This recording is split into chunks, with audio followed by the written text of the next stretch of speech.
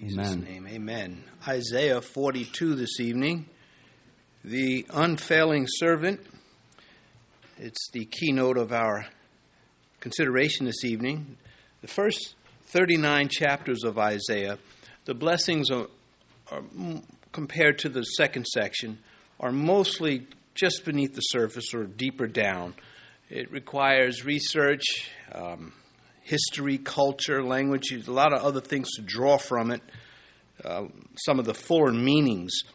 But by the time you get to chapter 40 through 66, the end of the book, the blessings are on the surface. And so, it's such a difference, it's so much of a blessing, even in casual reading. In this second section, 40 through 66, Isaiah introduces two servants. Now, one is an individual, of course, we know to be the Christ. He is the obedient servant.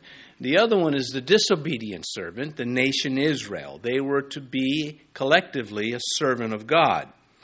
And, you know, when you come to Christianity, many folks, they don't get it right away. They have to work their way through a lot of things.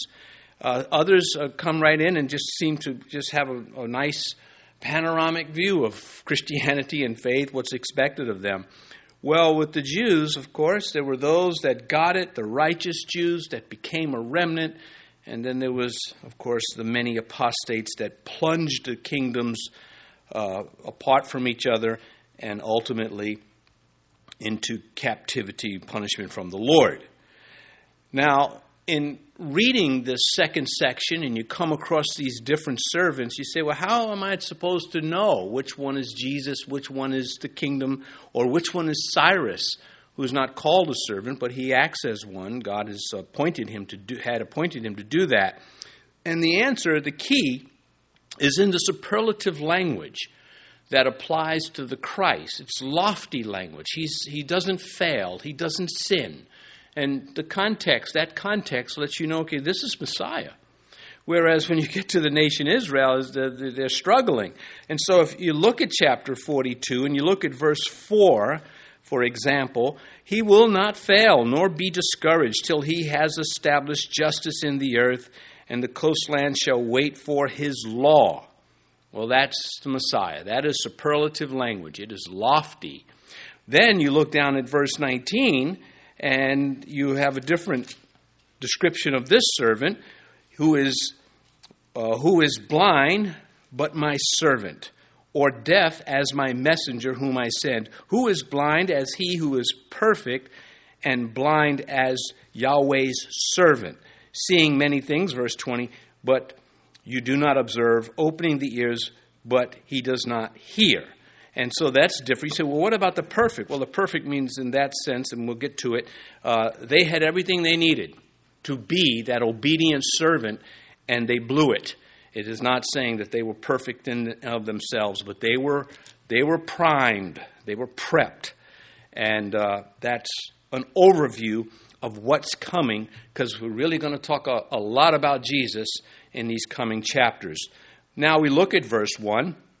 And there we read, behold my servant, whom I uphold, my elect one, in whom my soul delights. I have put my spirit upon him. He will bring forth justice to the Gentiles. Here is the unfailing servant. He is anointed. He's elected. And that Hebrew word elect is chosen. All elections involve choice or forgery. All right, that's a political statement for the evening. Anyway, Matthew, the apostle, in his gospel, when he quotes this verse, he quotes it in Matthew 12, verse 18, and he applies it as a fulfillment in Christ. He says, Matthew, that this servant here in Isaiah 42 is Jesus Christ. And he gives an interpretive rendering that is so appropriate. He refers to him as the beloved. Matthew 12:18. And behold my servant whom I have chosen. He's quoting Isaiah. My beloved, in whom my soul is well pleased. I will put my spirit upon him, and he shall declare justice to the Gentiles. He goes on to quote this section about the reed and the smoking flax. We'll come to that in a moment. My point is, we know this is speaking of Messiah, the Christ, and the language is quite endearing. Behold my servant. Well, Paul comes along, he writes more about this servant. In the Philippian letter, he says, Christ Jesus, who being in the form of God did not consider it robbery to be equal with God, because God the Father, God the Son, God the Holy Spirit, that's the Godhead, known as the Trinity. Well, the God, the Son, not created, begotten. How can we illustrate that a little bit? Consider the sun, the star of our solar system. Let's just say, for the sake of analogy, it's always been there. The light that comes from the sun, that is the light of the world. John chapter 9, verse 5, as long as I am in the world, I am the light of the world. That light has always been. It's just coming forth from the sun. And Jesus Christ came forth from the Father, begotten, in that sense, not created. And of course, the warmth from the sun, you could say, that's like the Holy Spirit, the Comforter, who comes beside us, because they are eternal, they are distinct, but we have a single God. And Christ talks about that in John 18, when he says, Father, return the glory that we had before the foundation of the world. Well, here in Philippians, he says, who being in the form of God, did not consider it robbery to be equal with God, but made himself of no reputation, taking the form of a bondservant. And that Greek word is slave. And that is a servant. The difference between a bondservant and a servant, we start zooming in on this, is the bondservant wants to serve. They want to be under the authority of the master. They love the master loves them. It goes back to the Old Testament. And in the New Testament, when they use the word servant in this light, that is, they're tying it into the Old Testament, when the servant was set free and says, I don't want to go free. I want to stay here with you. He says, okay, let's go over to the doorpost and we put a hole in your ear lobe and stick a pin in it, and you're going to be my servant. And this is who we are in Christ. So he continues, Paul does, and coming, let me give it more context, taking the form of a bondservant and coming in the likeness of men. This man's not human, but he comes as a human. This is to be the virgin birth into the matured Christ. And being found in appearance as a man, he humbled himself and became obedient to the point of death. He didn't bail out on us. Even the death of the cross, all voluntary. I have 12 legions of angels. I can just call them and put an end to this madness. But there's a greater madness I'm putting an end to, and that is the curse of souls who are separated from the God, from the Father. And, of course, Christ died for sinners, because there's nobody else to die for. So, this, behold my servant. Well, the New Testament gives us more information about this servant. Matthew says he's the beloved of the Father. Paul says he's equal with the Father, whom I uphold. Well, this is why he's incapable of falling, since he is begotten, coming from the Father, as sunlight comes from the sun, and not made. My elect one, we would say the one, that the distinct from everyone else, no runner-ups, no second place, God Almighty, the Son, God the Son, equal with the Father.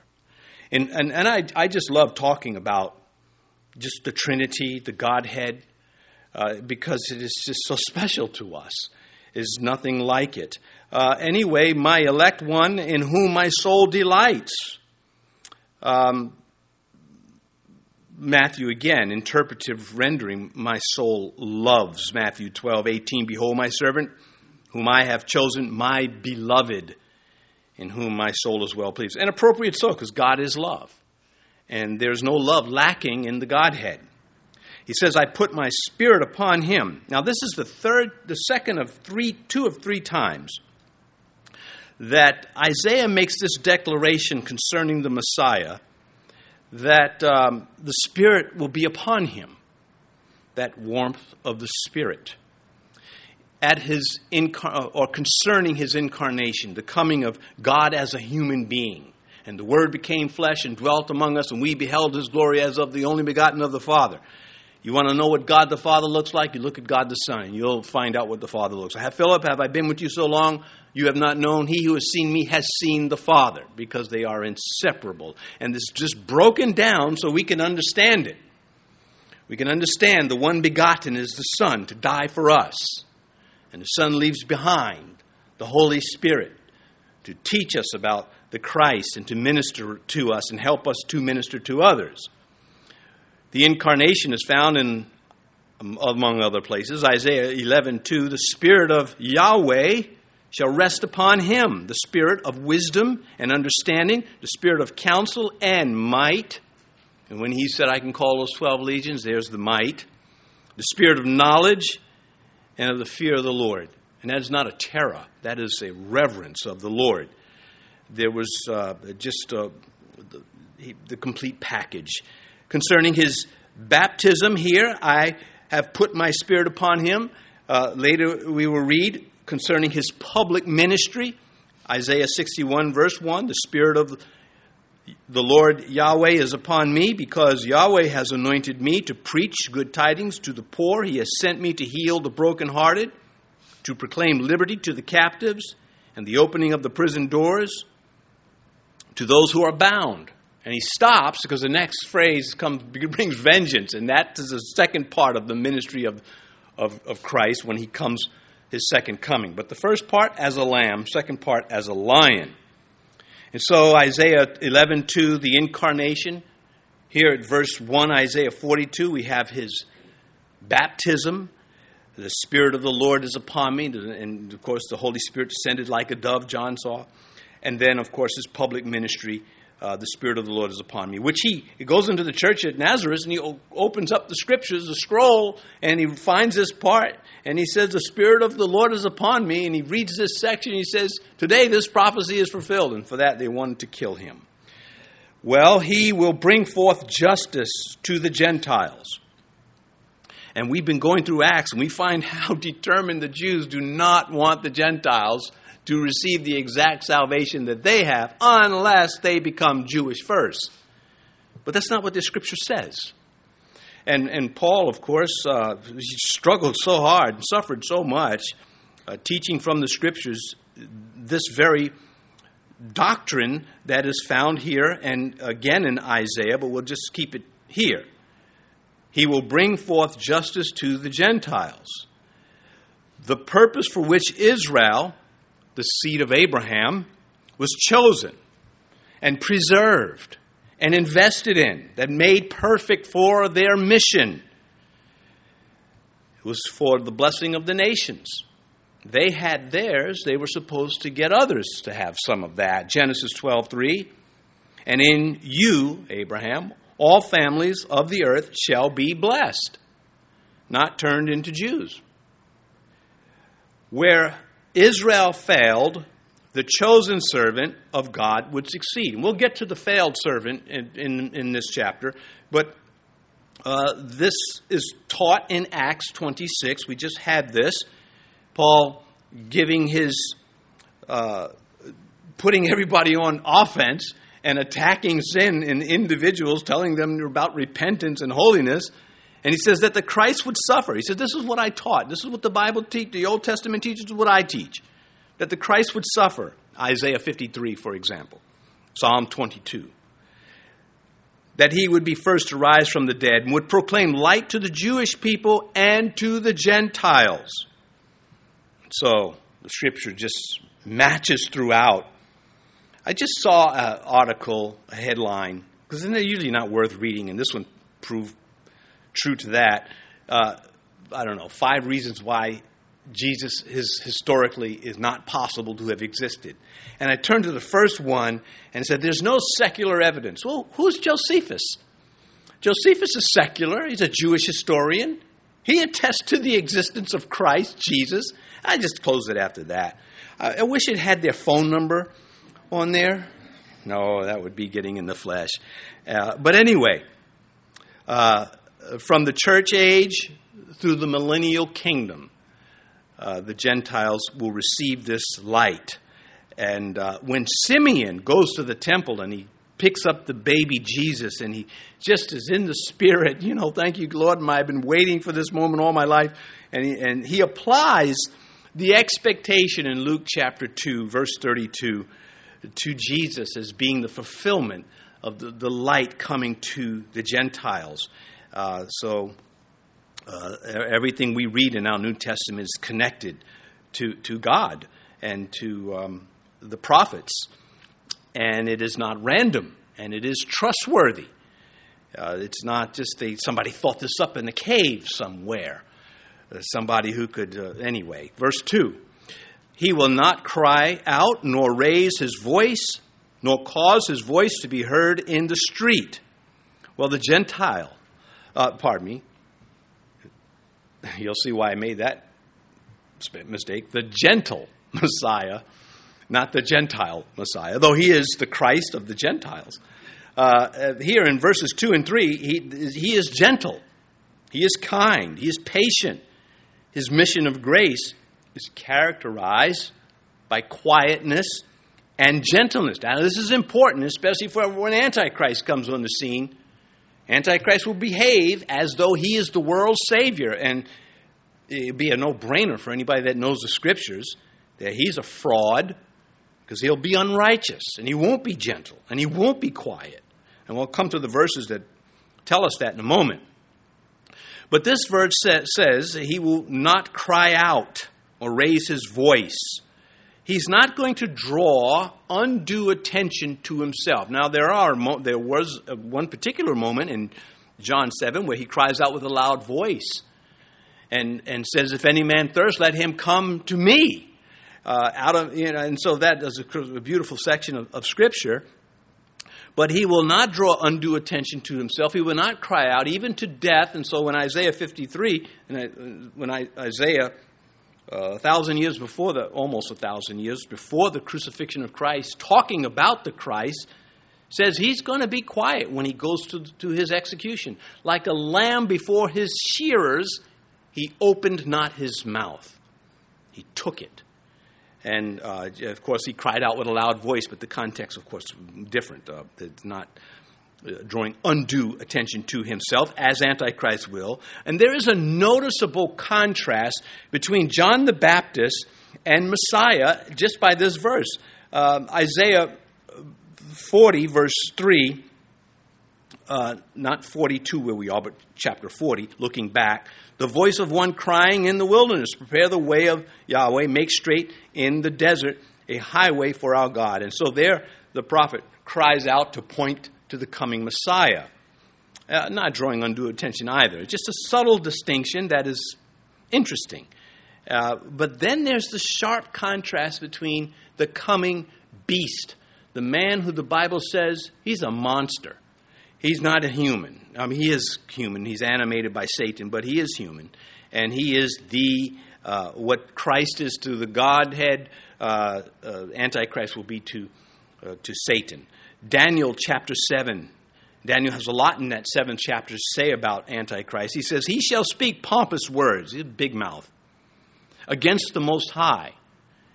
Well, it wouldn't matter if he was saying this in a closet or his apartment somewhere, but he's going to have mainstream media wrapped around his pinky. That's going to be his vehicle. That's why he gets to speak these pompous words. He shall speak pompous words against the Most High, shall persecute the saints of the Most High, and shall intend to change times and laws, and probably pronouns.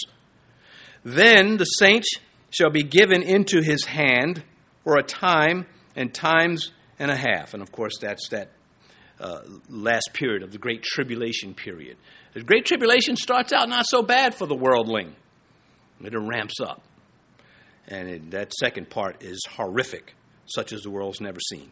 Anyway, the time will come, as verse 14 tells us, where he will no longer be restrained, the Christ, but he will judge. Verse 3 now, A bruised reed he will not break, a smoking flax he will not quench. He will bring forth justice for truth. He is meek, and the meek shall inherit the earth. What is meekness? Well, the world will tell you meekness is weakness. That's not biblical. The biblical definition of meekness is strength held in reserve. Pardon me 1 minute while I shut this off. It's probably the Pentagon asking me how to deploy. All right, there we go. Back to this. Meekness is strength held in reserve. Take an egg out of a refrigerator, and you don't crack it, ideally, until you're ready to open it.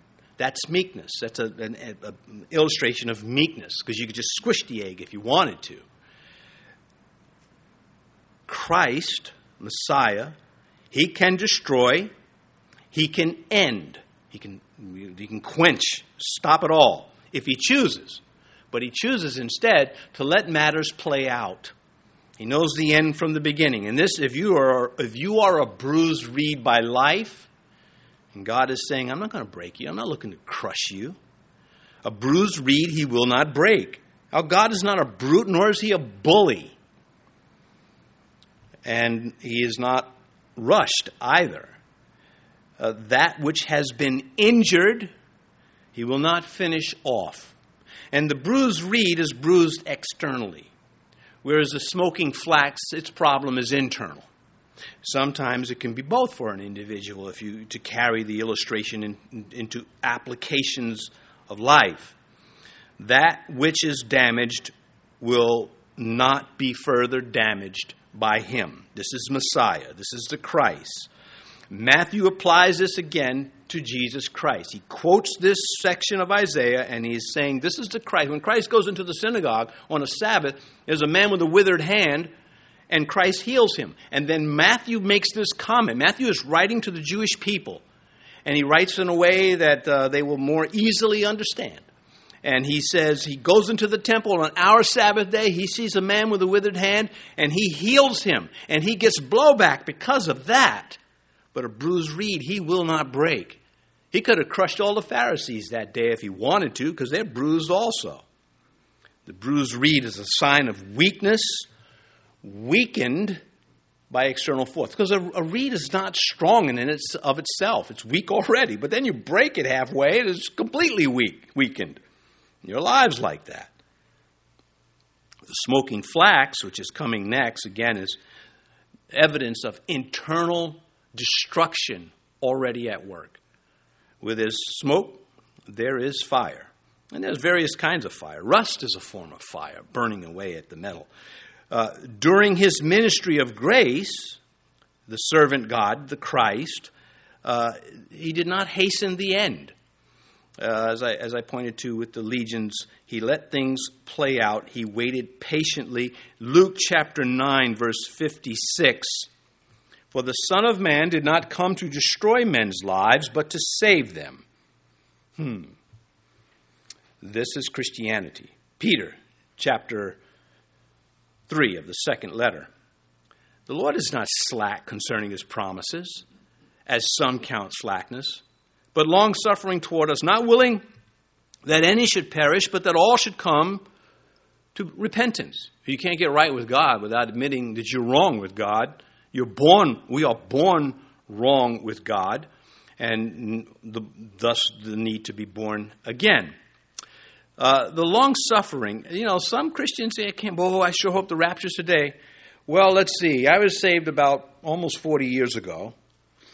There are people that were praying that Christ would come back 50 years ago. If he answered their prayers, I would have been trapped in my sin or headed for the Great Tribulation period. So I'm not in such a rush anymore. If the rapture comes, I'm not protesting. I've got my position ready. I know how to go up. Joke. But I understand the salvation of souls is close to God's heart. He's willing to let the suffering play out, even though it disturbs him greatly too, because there are souls being saved. And then, let me say, this world is more wicked than you can know. video footage, video recordings or visual recordings from around the world have helped us understand that how widespread evil is, but it still doesn't get us there. God sees it all. We see fragments, particles, and yet He sees the soul saved. That's why when it talks about His crucifixion, Isaiah 53, He says, He shall see the travail of His soul and be satisfied. It's going to be worth it to get them into heaven, is what God is going to be saying, is saying through the prophet. Anyway, this is consistent with the next clause, that flax was often made out of these flax reeds. So Isaiah is being, he knows his stuff, you could say, in using his analogies. A smoking flax he will not quench. Now, they would twist the flax and use it for wicks for lamps, amongst other things. They would make garments. They did a lot of things for it. Anyway, that which is struggling to fulfill its purpose. That's what a wick that is smoking. It's not doing what it's supposed to do. It's trying to do what it's supposed to do. And not talking about a wick that has just been snuffed out, but one that is still burning and you want it to burn, but it's not flaming. Smoking flax has within itself that element of destruction within itself. And we all have had that experience to some degree, some far greater. Some people are just self-destructive and they make poor decisions all the time. And one of the best things that they can do for themselves is come under good discipleship and start learning how not to trust their bad decisions. I don't want to simplify that because sometimes people bring you a scrambled egg and they say, could you unscramble this, please? No, I can't. I can't unscramble that. But maybe we don't have to spill it all over the place. Maybe we can do that. So, the soul that is impenitent, that refuses the mercy of God, is the rebellious soul that is a smoking flax also. Well, He's not going to snuff them out. He's going to let it run its course until they burn out, until life ends. And is this not also the case of the world? He could have ended it all at any time. He could have ended it at Adam and Eve. But God says, I have my purpose. I am populating eternity with the people that will love me, sight unseen, but not without reason. Those are the ones I'm bringing into my eternity with me. And those who become born again, that is precisely what takes place. This world is a smoking flax. The fire within that slowly destroys it, eating away what's left, but not fulfilling its purpose. He will bring forth justice for truth. This is the hallmark of Messiah. Truth and justice. You take truth away, you won't have justice. So think about communist China. To make the distinction, there's a great difference between the Chi-Coms and Chinese people. Communism is a religion, and it is a violent, hateful religion. It destroys everything it touches. And anybody who tells you otherwise is lying or just conveniently in the dark. Who wants to move to Cuba? The people at the top of that pyramid are doing well. Everybody else is at the bottom. China, the floods have gone through. They lose 1 million people in one shot. They don't even report it. People are expendable there. And, we're oblivious to that. You're seeing more and more things that are saying made in Taiwan, made in India. Because China is a communist China. The Chi-Coms at the top have created a tofu city, a tofu country. And they're trying to impress the world, and these things are collapsing all over the place. And the footage of it has to be smuggled out because they don't want to lose face. And where am I going with that? I don't know. I just had that in me, and I had to get it out. No, I do have that. The reason why is because the corruption, the injustice, the lack of truth is it just has infested the land. The payoffs on building inspectors, the sewer systems, the water drainage storm systems, they're all working. And so when they have a problem, things are very seriously. And so my point is, where there is no truth, there's not going to be justice. And where there is justice, there's going to be truth. And parents, you raise your children's truth and justice have to be what guides you. Well, what is the alternative? Well, verse 4, if too much, I go on these rants. Verse 4, he will not fail nor be discouraged till he has established justice in the earth, and the coastlands shall wait for his law. So that last part, the coastlands shall wait for his law, that's the second coming. Isaiah, he just is pointing out God's going to achieve his will, what he wants, his objective, regardless of how much time it takes. But only the sinless Christ never failed. The cross was not a failure. It was a plan from the foundations of the world. It was not random. It was choreographed. And he followed it to the letter. And the letter was given to us in, again, Isaiah 53 and Psalm 22 and other places. Only Jesus is sinless. And I would categorize saying that Mary is sinless as a sin. That is unbiblical. That is a lie. And I'll hit that with a lot of verses soon, but I want to cover some space first. We'll come back to the beauty of the sinless one. It says, nor be discouraged. The word discouraged is the same word used up top for bruised reed. He's not going to be bruised. It's a proper rendering. He won't be moved off course, no matter what he has to go through. He will not quench those that are failing, and he will not be quenched at disappointment. He would not discourage or discourage others, nor will he be discouraged until he has established justice, it says here. So his strengths are not temporary, they are permanent. Verse 5, thus says God, Yahweh, that's the covenant name, is very significant to the Jewish people, and it should be to Christians also. It could be rendered Jehovah or Yahovah, but Yahshua is probably closer to the pronunciation. The Jews, they wouldn't write the whole word out. It was too sacred, so we've lost the consonants and just have left with fragments of it. So the exact pronunciation is unclear. Well, but the fact is not unclear. That's the important part. If somebody comes to you and says, love, the word love is not written in the book of Acts. Yeah, but the fact is all over the book. These men being persecuted to their death because they love Jesus and they love the people that they're trying to reach. The fact is what is important, not the package. And so, the fact of Messiah or Yahweh is unmistakable. And thus says God, Elohim in the Hebrew, Yahweh, so Yahweh is God, who created the heavens and stretched them out, who spread forth the earth and that which comes from it, who gives breath to the people on it, and spirit to those who walk on it. Were there naysayers in the day of Isaiah? Absolutely. The whole first 39 chapters are about all the people who don't believe in his own beloved homeland. The northern kingdom is gone because they didn't believe their own scripture. So Isaiah comes along and says, you believe what you want to believe, but I'm telling you, Yahweh is the creator. We're doing the same thing with, evolution is laughable. The sad part is they won't abandon it. Because if they do, they have the only alternative that's viable is creation. And Sagan the pagan, Carl Sagan, he said, we're abandoning evolution. We're now looking to the stars.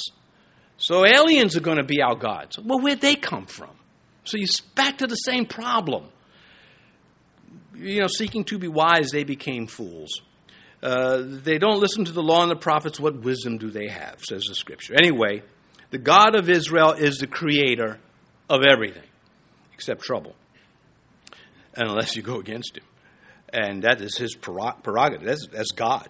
Colossians tells us, and not only Colossians, John and Hebrews, tells us that Christ is that creator. Christ is Yahweh. He's equal with the Father, indivisible. Colossians 1, verse 16, speaking of Jesus. For by him all things were created that are in heaven and that are on earth, visible and invisible, whether thrones or dominions or principalities or powers.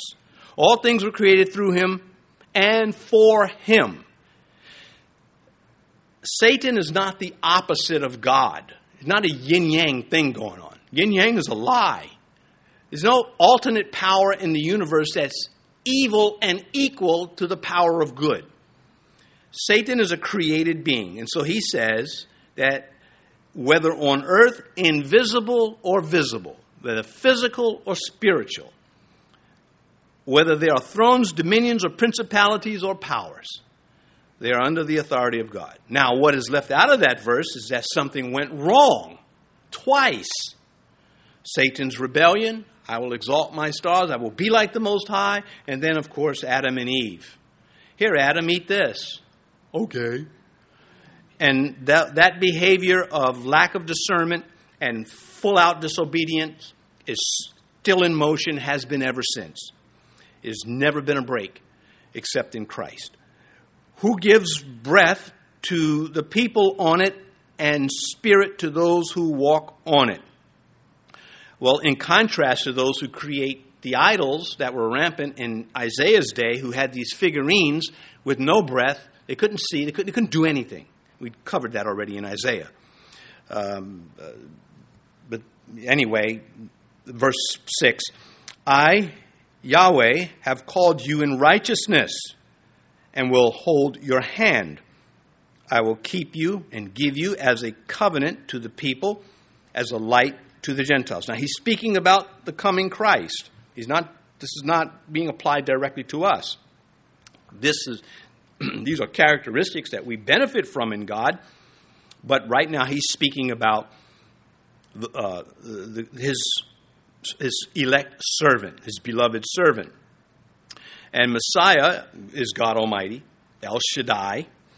As I mentioned, it will not be random. Matthew 5:14, Jesus said this to the church, or it wasn't a church yet. He said this to the righteous Jews and whatever Gentiles were righteous. You are the light of the world. A city that is set on a hill cannot be hidden. And then he says in another place, Jesus spoke to them again, saying, I am the light of the world. He who follows me shall not walk in darkness, but have the light of life. That is called Christ-likeness. It is a doctrinal position that if any man is in Christ, he's a new creation. And part of that new creation is now he's giving off light. And this is, when you come to Christ, you can't wait to tell people about Christ. That's shining the light. City set on a hill cannot be hidden. When you first come to Christ, you annoy people. Like, oh boy, he's going to preach to me. I know it. You got that right, buddy. It's like they can see the pin coming out of the grenade. Maybe I should use more friendly examples, but I don't have any. I mean, they can see me pulling the rake out of the pickup. I will keep you and give you as a covenant to the people, as a light to the Gentiles. The people there, here in verse 6, are the Jews. And the distinction between they and the non-Jews is the word Gentiles. And they both are under a new covenant now. Jeremiah said, God's going to give us a new covenant. And the new covenant is the New Testament. Same covenant, testament, same thing. Luke 22, verse 20. Likewise, he also took the cup after supper, saying, this cup is the new covenant in my blood, which is shed for you. Not us. Christ was sinless. No one had to die for him. No one else was good enough to die for me. I love the gospel. I love the Word of God. It's hard to, it's a hard life because of the curse. But it's worth pursuing righteousness in Christ. So we move on. I should stop and say God wanted Israel to be the head of nations, leading them to Yahweh, to their Creator. But because of idolatry, mainly idolatry, she failed. And this will be patched up in the millennial reign when the Jews will again be righteous and not as a people backslide ever again. Verse 7, to open blind eyes, to bring out prisoners from prison, those who sit in darkness from the prison house. Well, this describes a state of lost and broken souls in every language and every religion on earth. Found in Acts chapter 26, demonstrating that the servant Messiah will overthrow the powers of darkness and the consequences of the curse from Eden, that he is over these things. He's above them. This is superlative language again. The signs of and proof of Messiah were that he would go through a village and heal everybody that was sick in accordance to the prophets. And this is why the Jews that rejected him had no excuse, and this is why the Jews that received him were able to link it to what had already been written. And when Jesus answered John's question, John says, "Are you the Messiah? Do we look for another?" Because John couldn't figure out why the Romans weren't overthrown, because the Jews had this understanding that when the Messiah comes, he's going to take over, and he will, but not on the first coming. The second coming he will. And Jesus essentially tells John, go tell John the things you've seen and things you've heard. In Luke chapter 4, verse 18. The blind see, the lame walk, the deaf hear, the poor have the gospel preached to them. So what Jesus said is, go tell John what the scripture says, and John will connect the dot between what the Bible says and what I am doing. And that will be his answer. And that is precisely what happens. However, Jesus omits the reference to the prisoners, as we just read here, to open blind eyes, bring out prisoners. He doesn't tell John that part because John's in prison. It's kind of a nice, it's a sensitive move. It's like, tell him I'm healing people and I'm preaching the gospel. Go tell him that part. Don't tell him a part about I'm letting the prisoners go free. Because he was spiritually, but not physically, not yet. So Jesus answered and said to him, go tell John the things you have seen and heard. Luke 7:22.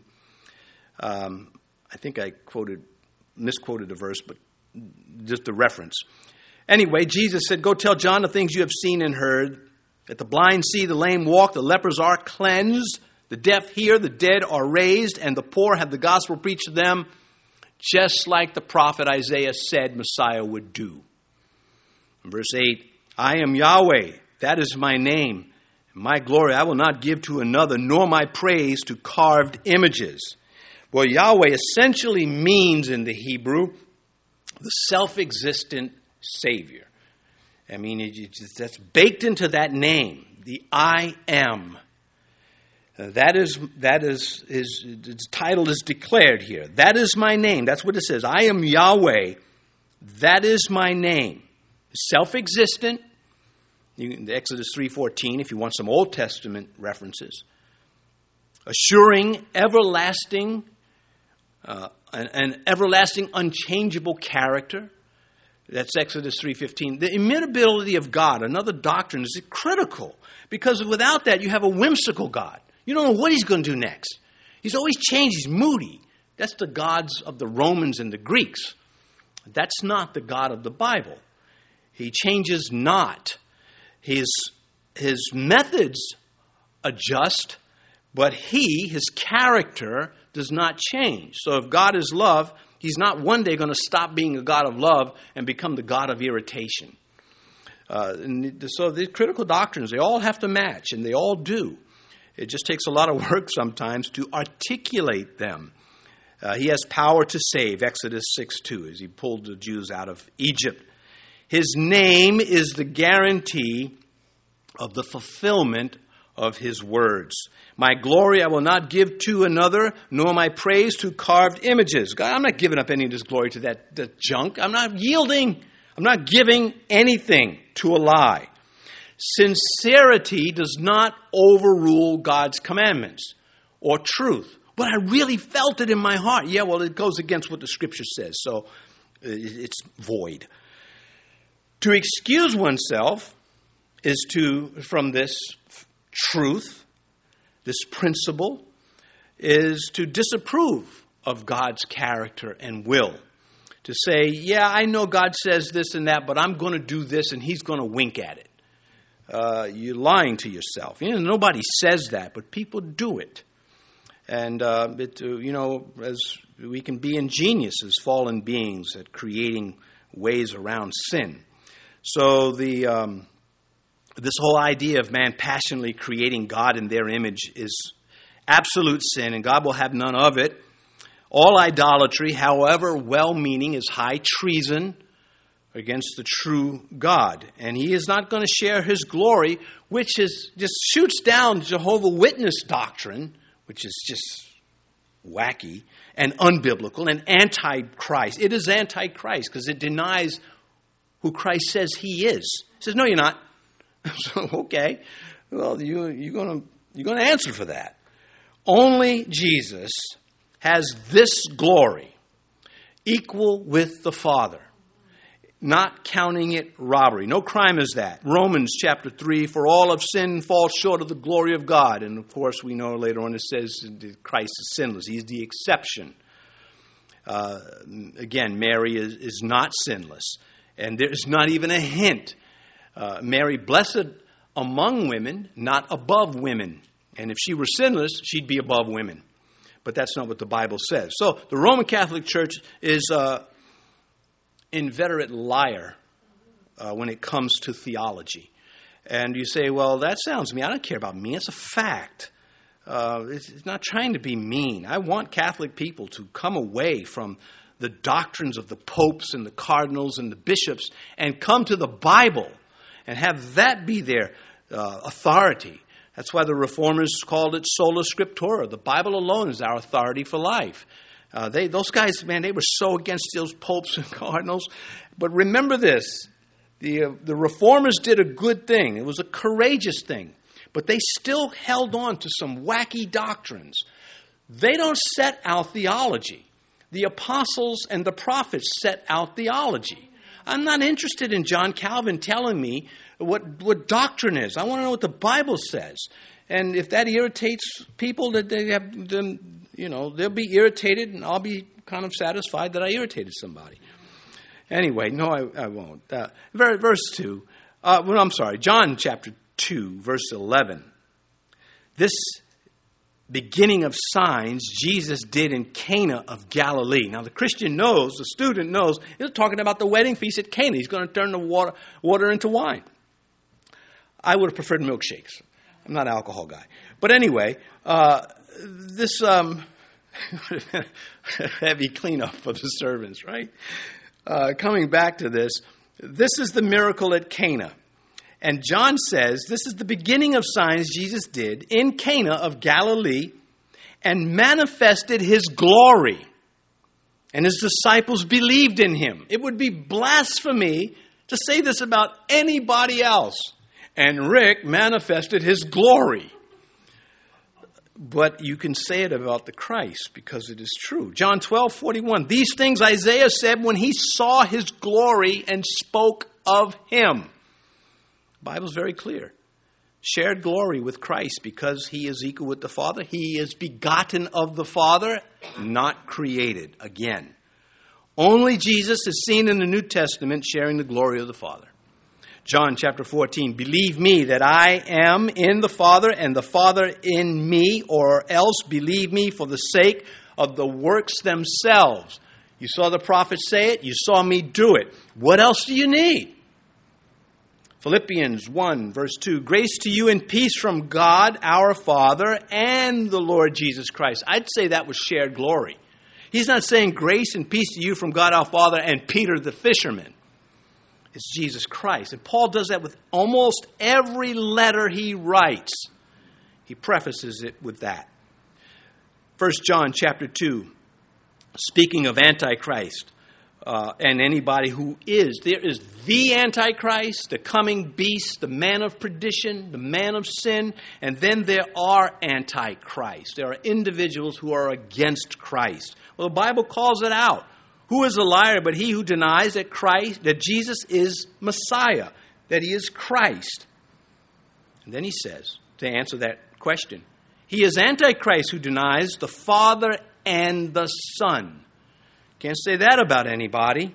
Ecclesiastes 7:20, for there is not a just man on earth who does good and does not sin. And at the time he wrote that, that was the way it is till Christ comes along. Proverbs 20 verse 9, who can say, I have made my heart clean, I am pure from sin?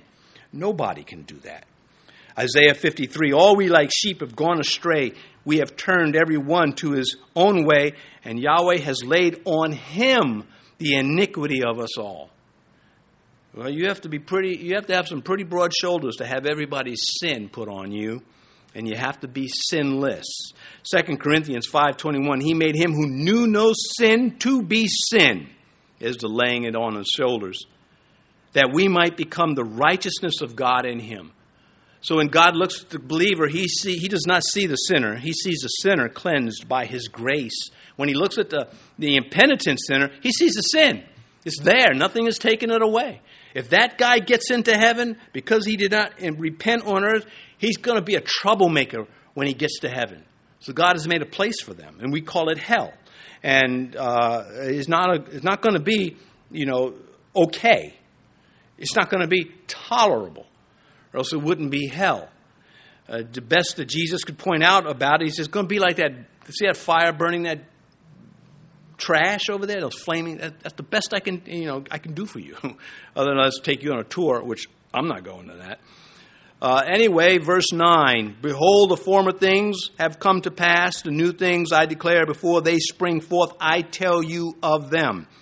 No other religious writings has the prophecies like we have, not even close. Some don't even have none. The Quran has none. The Bible is over 400 concerning Christ alone, already fulfilled.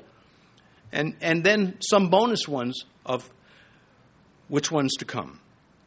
Sinless, telling the future, receiving worship, embracing the glory of the Godhead. This is Christ. These are exclusive rights to deity. John 13:19. Now I tell you before it comes, that when it does come to pass, you may believe that I am. You are who? I am the one that spoke to Moses from the bush that burned but was not consumed. I am the one that Isaiah talked about, that Jeremiah talked about, all of them. I should have read this. I meant to read it at the beginning. But I hope you have more time, because I've got a lot more to go. And the children's workers are probably on the wall right now.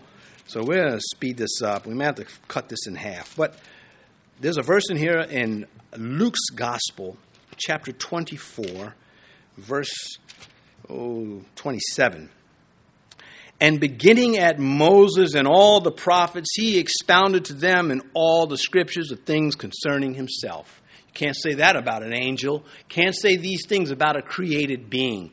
These superlatives are reserved for the uncreated creator. All things exist through him and for him. John 14:29, and now I have told you before it comes to pass, that when it does come to pass, you may believe. That's what God is after, belief. I'm trying to get you to believe me. The very thing that the curse of sin works from the inside out to stop us. Well, we're going to stop there. Well, we can do this little section to verse 13. So Scott will stop at verse 13. On the heels of this chosen servant, behold my servant,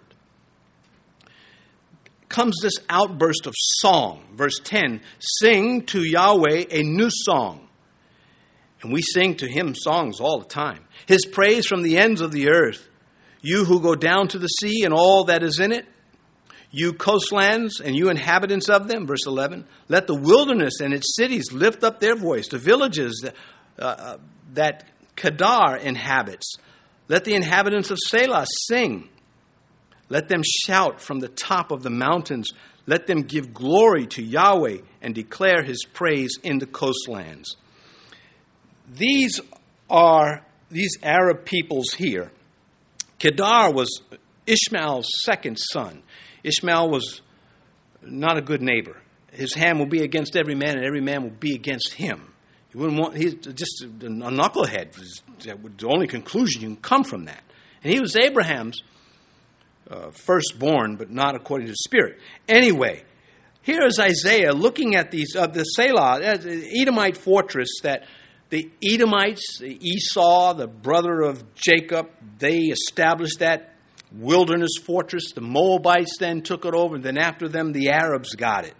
These Arab people are inveterate enemies of the Jews, and yet Isaiah the prophet, the Jewish prophet, is saying, we want the Lord to bless them too. He starts out with the light to the Gentiles. In verse 13, the Lord shall go forth like a mighty man. He shall stir up his zeal like a man of war. He shall cry out, yes, shout. He shall prevail against his enemies. And so the Lord will overthrow all that are against him. You can't beat God. That's where we need to stop tonight. Let's pray. Our Father, just wonderful language that when the Spirit fills the heart, it's so easy to see. It's so easy to love. Once it is laid out before you, there's nothing to object to. We thank you for these things. We pray you get us all home safely. We ask these things in Jesus' name. Amen.